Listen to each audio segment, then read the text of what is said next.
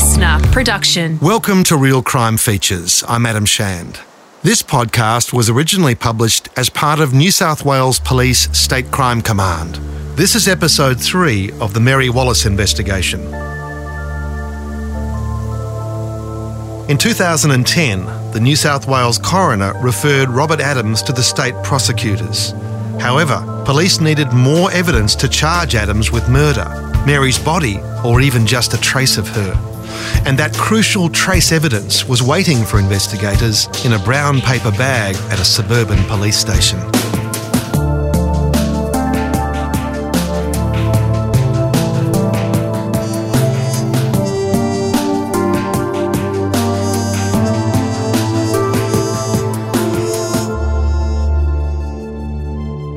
Early on in her investigation, Nicole Jones had called Jim Counsell, the original detective on the case.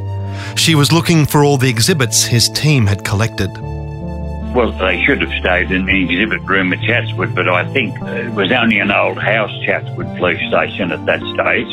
And I think they moved into newer premises sometime after my retirement. I know most of the exhibits were still retained. Typically, cases like this from such a long time ago, things go missing. And in fact, the cases were found locked and secured in an old police cell all these years later. So it was very fortunate that we were able to find everything intact.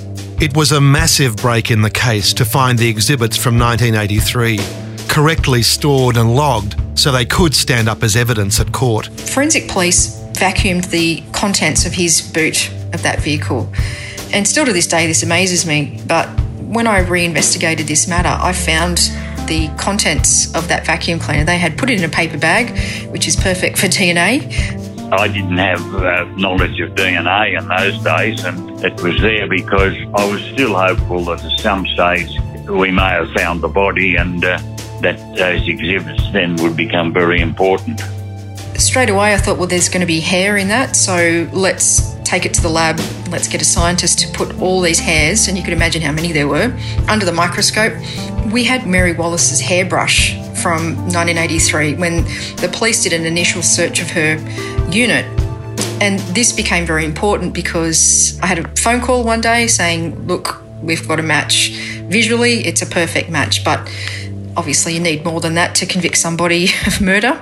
In 2013, it was time for Nicole Jones to pass the baton in this investigation. Jones was promoted and moved from homicide, but the case was left in safe hands. My name is Detective Sergeant Julia Bradley with the New South Wales Police.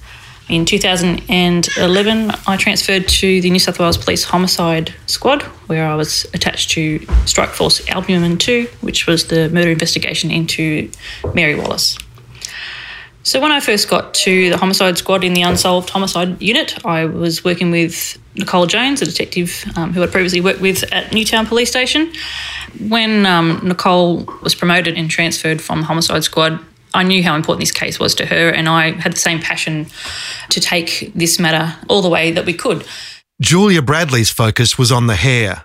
They had a visual match, but a DNA match would remove any doubt that this came from Mary Wallace. So mitochondrial DNA following the female lineage of DNA was not available in New South Wales at that time. So we sent the couple of hair samples that we had retained down to the Victorian Police Lab to do a forensic analysis or a mitochondrial DNA analysis and matched that with a sample that we had obtained from one of Mary's sisters for mitochondrial DNA. And we finally got a match. I had the pleasure of calling Nicole. Nicole Jones again. She called me up and said, we've got the hair, we've got him, let's go and lock him up. Yeah, it was the eureka moment. It was the call from Julia saying we're finally able to go and lock him up. So finally the moment had arrived that we'd been waiting for so long. We knew that Mary was in that vehicle. Robert Adams put her in that vehicle. Julia Bradley. We got straight on the phone to our DPP solicitor. They were so happy with the result. They said, press the charge button. Nicole Jones. Not only did we have a hair of Mary Wallace's in the boot, but we also had this other victim that we did not know prior to this who had given his registration of the vehicle he drove at the time. So there could be no two ways about it. He was the offender.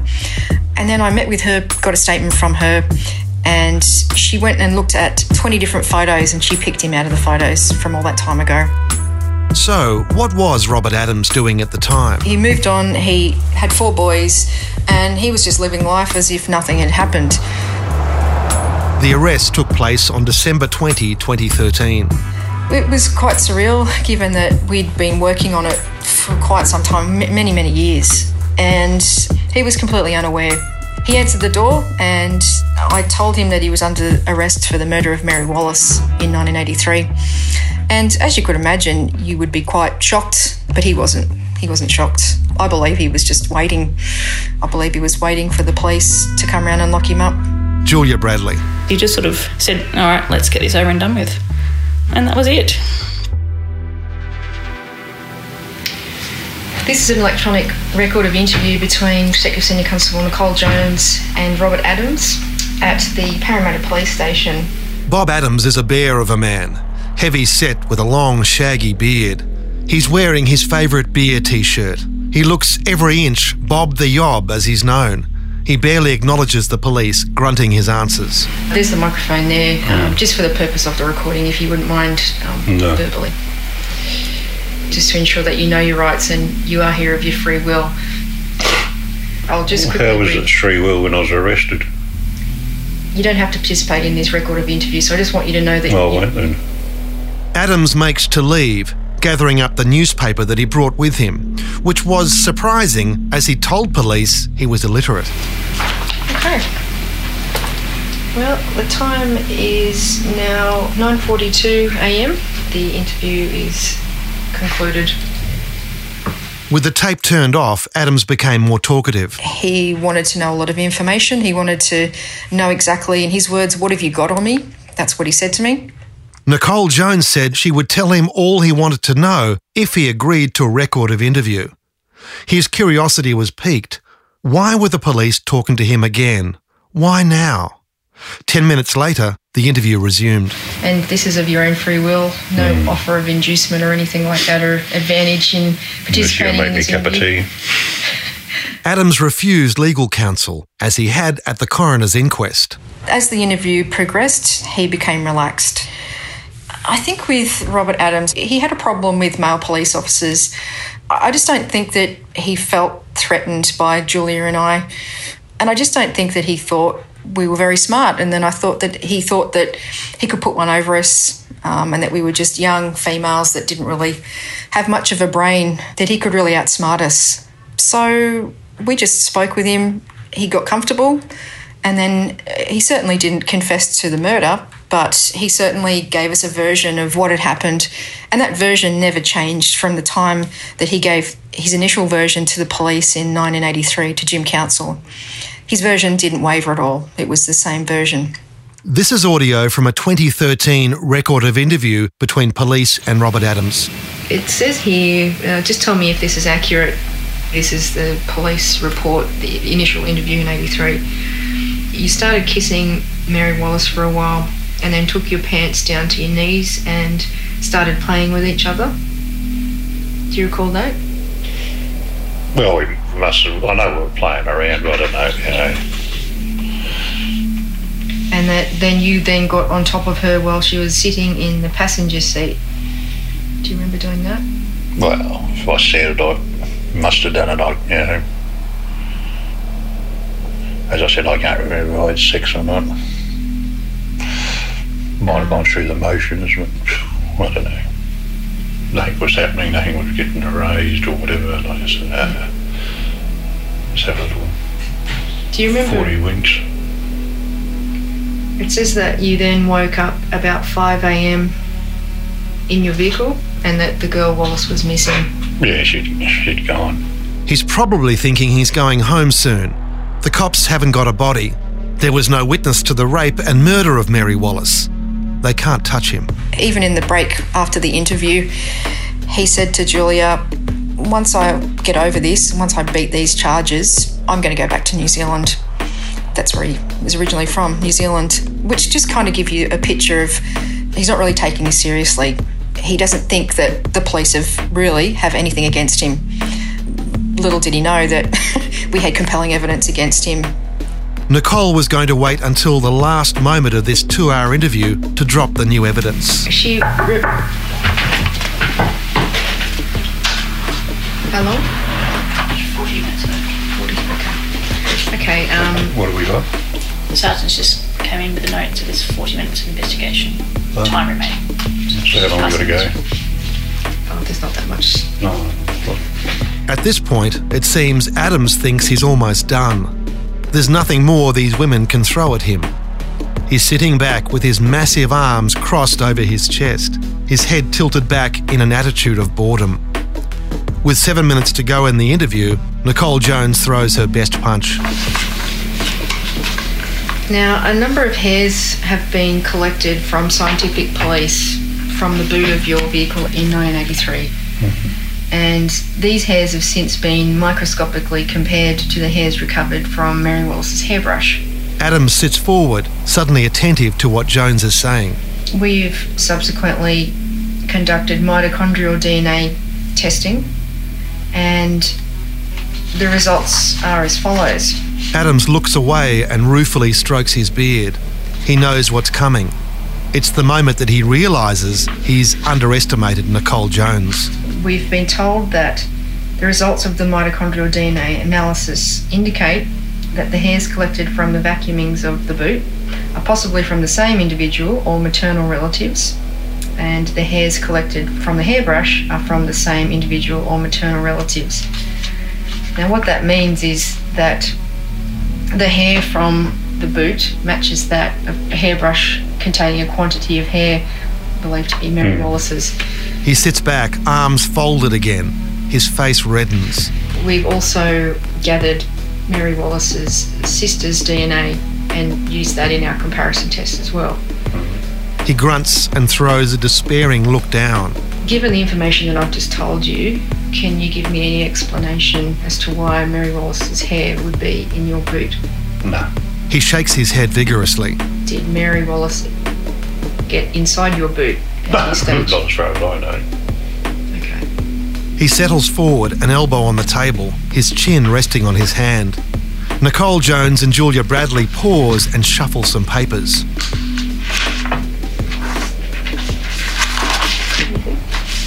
They want him to think for a moment about the weight of what has just been revealed. Adams had disposed of Mary's remains, but not quite completely, and this will be enough to convict him. He stares at the table, deep in thought. Finally, did you kill Mary Wallace? Pardon? Did you kill Mary Wallace? No. Adams seems deflated, even resigned to his fate. So what happens now? After the interview, Adams was remanded in custody. He was given bail ahead of his day in court, which took another 3 years to come around in September 2016. This time, Adams turned up with his hair and beard neatly trimmed and a lawyer by his side. Mary's parents had long since died, but her sisters attended court every day with Mary's best friend, Pauline Biddle. He was out on bail, so he sort of walked up from the train station like everybody else to go into court at the given time, and he just sat there in his little area with a packet of lollies and doing puzzles. He seemed not disinterested in the whole process. Yeah, I was confident in going into the trial, but you never want to be too confident. You never know which way these things can go. I was confident that I had a very strong circumstantial case, but, you know, in the history of, you know, murder cases, homicide cases in this country, there would only be a handful where somebody has been convicted of murder without actually having a body. So this was playing on my mind. Whilst I felt confident in the case and the evidence that we had against him, I've had my concerns. Adams chose to have a judge-only trial, reasoning that his history of sexual violence prior to 1983 would sway a jury to convict him, especially after all the publicity around the case. He would spend $800,000 on his defence, and still he went down. Nicole Jones was sitting with the DPP solicitor as the judgment was given. And the judge began to read out the verdict. Victoria and I grabbed each other's hands and were squeezing it in anticipation and suspense And then the judge read out the verdict of guilty. I've never felt so much elation. I've just felt an incredible amount of pressure lift from my shoulders, and I just felt that finally we'd actually done this after all this time. And I believe it was 7 years after I first commenced this investigation. 7 years later, we finally had a verdict. Justice had been done. Adams was sentenced to 20 years in prison with a non-parole period of 15 years. He will be eligible for parole in June 2031. He continues to protest his innocence and has now exhausted every avenue of appeal, all the way to the High Court. Now 68 years of age, Adams is in poor health and is not doing well in jail.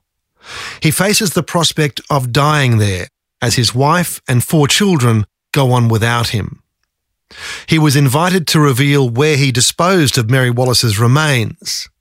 He might have been home earlier had he done so, but Adams has declined all offers. Can you give me any explanation as to where she is? No.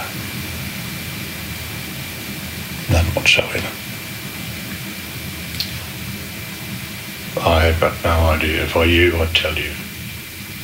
Yeah. Pauline Biddle. There's been no memorial service, no burial or cremation. So where is Mary? And for her family, especially her mum and dad, who were lovely, to go to their graves without even knowing is just a tragedy.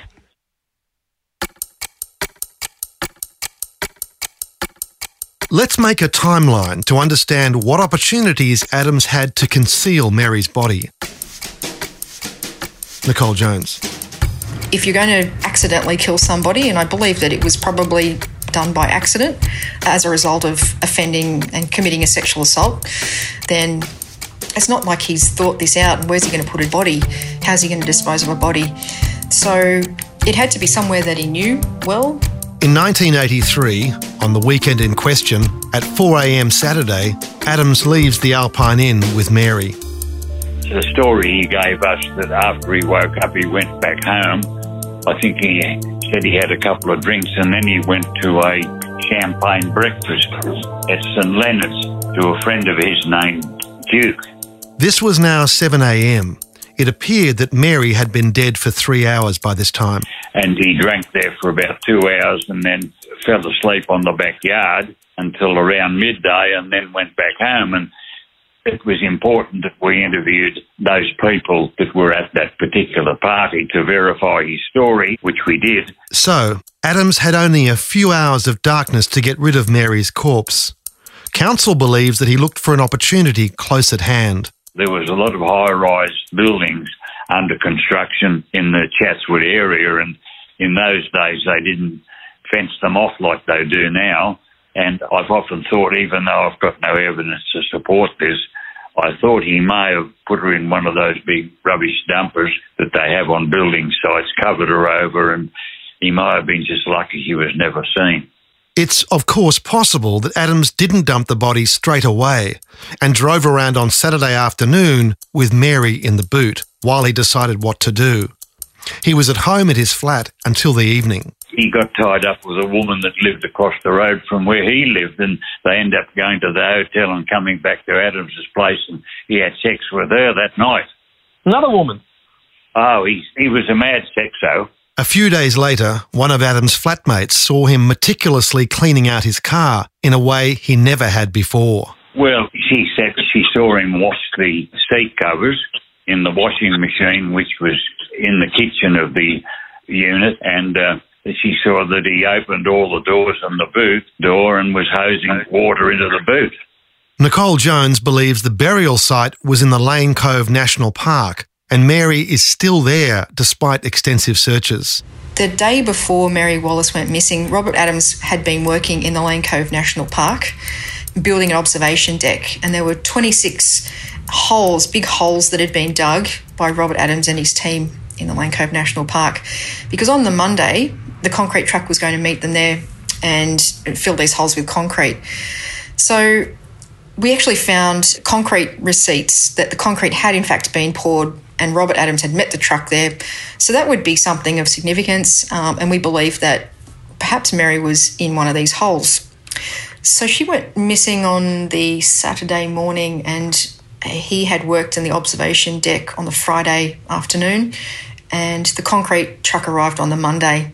So it wasn't beyond the realms of possibility that she could in fact be in there, covered over with dirt, and then perhaps on the Monday he was the one that met the truck there and the concrete went in the holes, and that was the end of it. The police at the time did have a look at this particular area, and they used a cadaver dog and metal probing rods to see whether the dog picked up on any scent.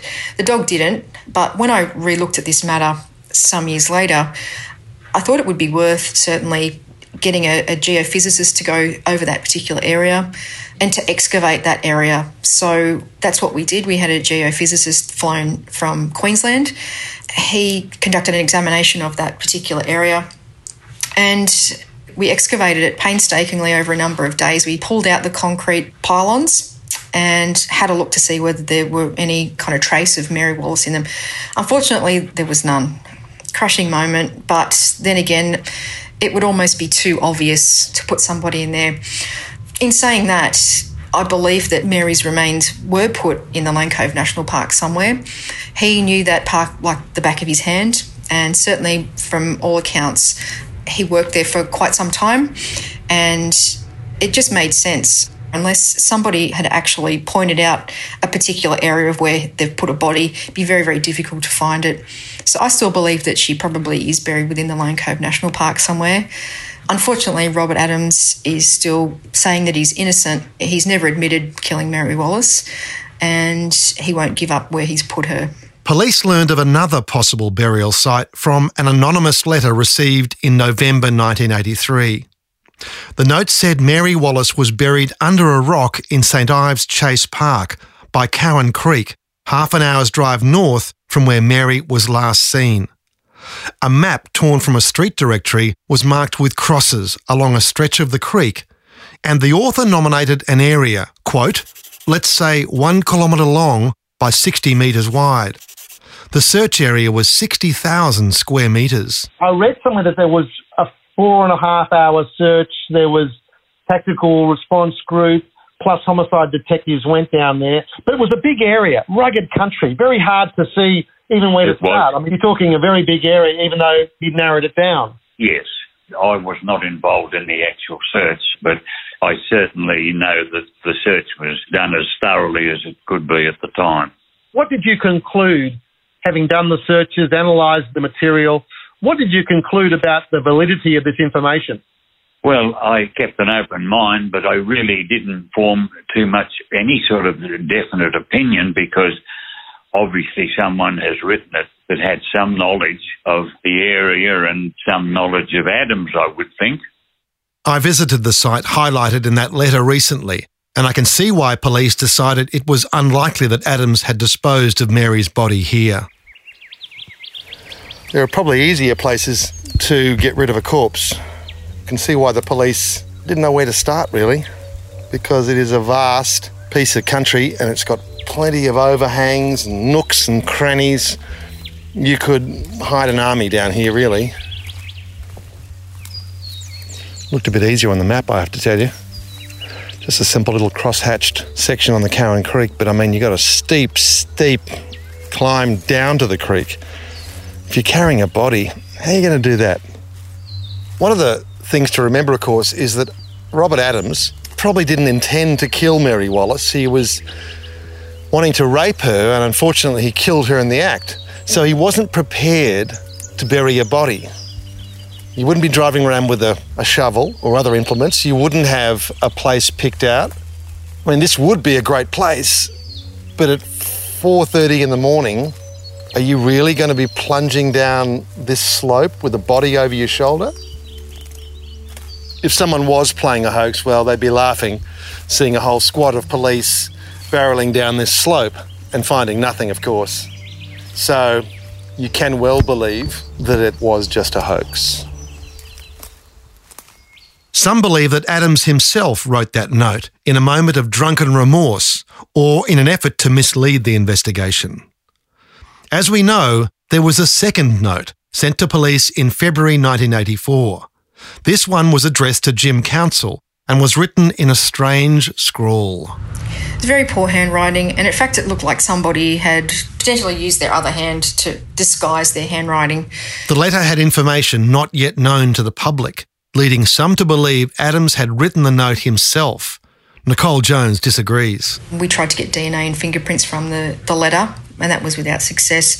We also tried to get DNA from the envelope where it was sealed, and that was unsuccessful as well. It was quite a high-profile case at the time. It got a lot of media coverage, and I believe that somebody just was playing a prank and thought it would be funny or difficult to change the direction of the police investigation by sending in a letter like this. I think that's what happened. Somebody had just decided to play a prank and send in a red herring to the police to put us off the investigation. Julia Bradley is not so sure of this and believes Adams was the author. Gut feeling is that particular letter, I believe, was authored by Mr. Adams himself, and that's mainly to do with the remorse that he seems to have, which is not a bad characteristic to have, and he certainly has displayed it over the years, especially with some of his convictions, not this particular conviction, unfortunately, and has been approached a number of times to tell us where the body has been placed. Unfortunately, he has declined to assist us with those inquiries. Nicole Jones.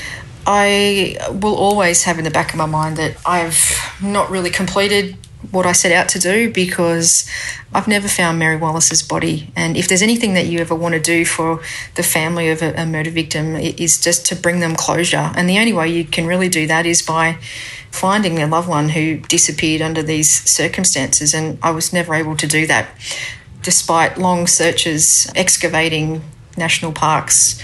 I've never found the remains of Mary Wallace. So it's not quite finished yet. There will be people out there who will know something and could potentially still assist us. I don't believe Robert Adams will ever give up the location of where he put Mary Wallace's body. It's the last bit of power that he has. It's all he has left, really. He was convicted of 20 years imprisonment. So he's an old man. He's never going to get out. He will die in jail. But it's the last bit of power that he has. So I don't think he will give it up. In fact, I've visited him in jail and I asked him, I said to him, "You're not going anywhere. You're going to die in jail." And I asked him where he put the body, and he said to me, "Nicole, if I knew who'd killed Mary Wallace, I would tell you so I could get out of here." So he's still claiming that he's innocent. Jones suspects that Adams fears the judgment of his family if he confesses. The unconditional love of his family has allowed him to dissociate from what he did all those years ago. His family spent $800,000 trying to prove Adams' innocence. Perhaps, if he were to reveal the location of the body, this would be a betrayal of those who've stuck by him. His family have been very supportive of him, and if he gives it up now, then all he has is his family left. I believe they visit him in jail. So, it's not really in his best interest to come clean, really, is it? Adams once actually wrote to Mary's family. He actually wrote a letter to the family and basically said in the letter that he was sorry for the loss of Mary Wallace. He admits that he was with Mary at the time and he just wished that he knew what had happened with her and who was the actual offender. But, I wasn't going to entertain that, and the family had been through enough hurt. They didn't need to see this letter, and I never showed them. So if there was ever one thing that I could do to help them, that would be to find the body of Mary Wallace, to find her remains and to give her back to her family. Got any more leads? I don't, but I'm always open to any suggestions. Good. And Adam's health is failing. He's getting on in age and he was never a picture of health, particularly through the trial. So, yeah, look, I don't think he's having a great time in jail, but, that's the consequences of your actions. But the fact of it remains that he was just never going to admit to it. And still to this day, he still proclaimed his innocence. What could we do for him? Look, I'm not sure what we could do for him, although given that he is diagnosed as a psychopath, I'd imagine there would need to be something in it for him in order for him to give us where he put Mary Wallace. I've tried to reason with him. I've tried to, I've tried every way with Robert Adams to try and get him to tell us what had actually happened, and he's not going to budge.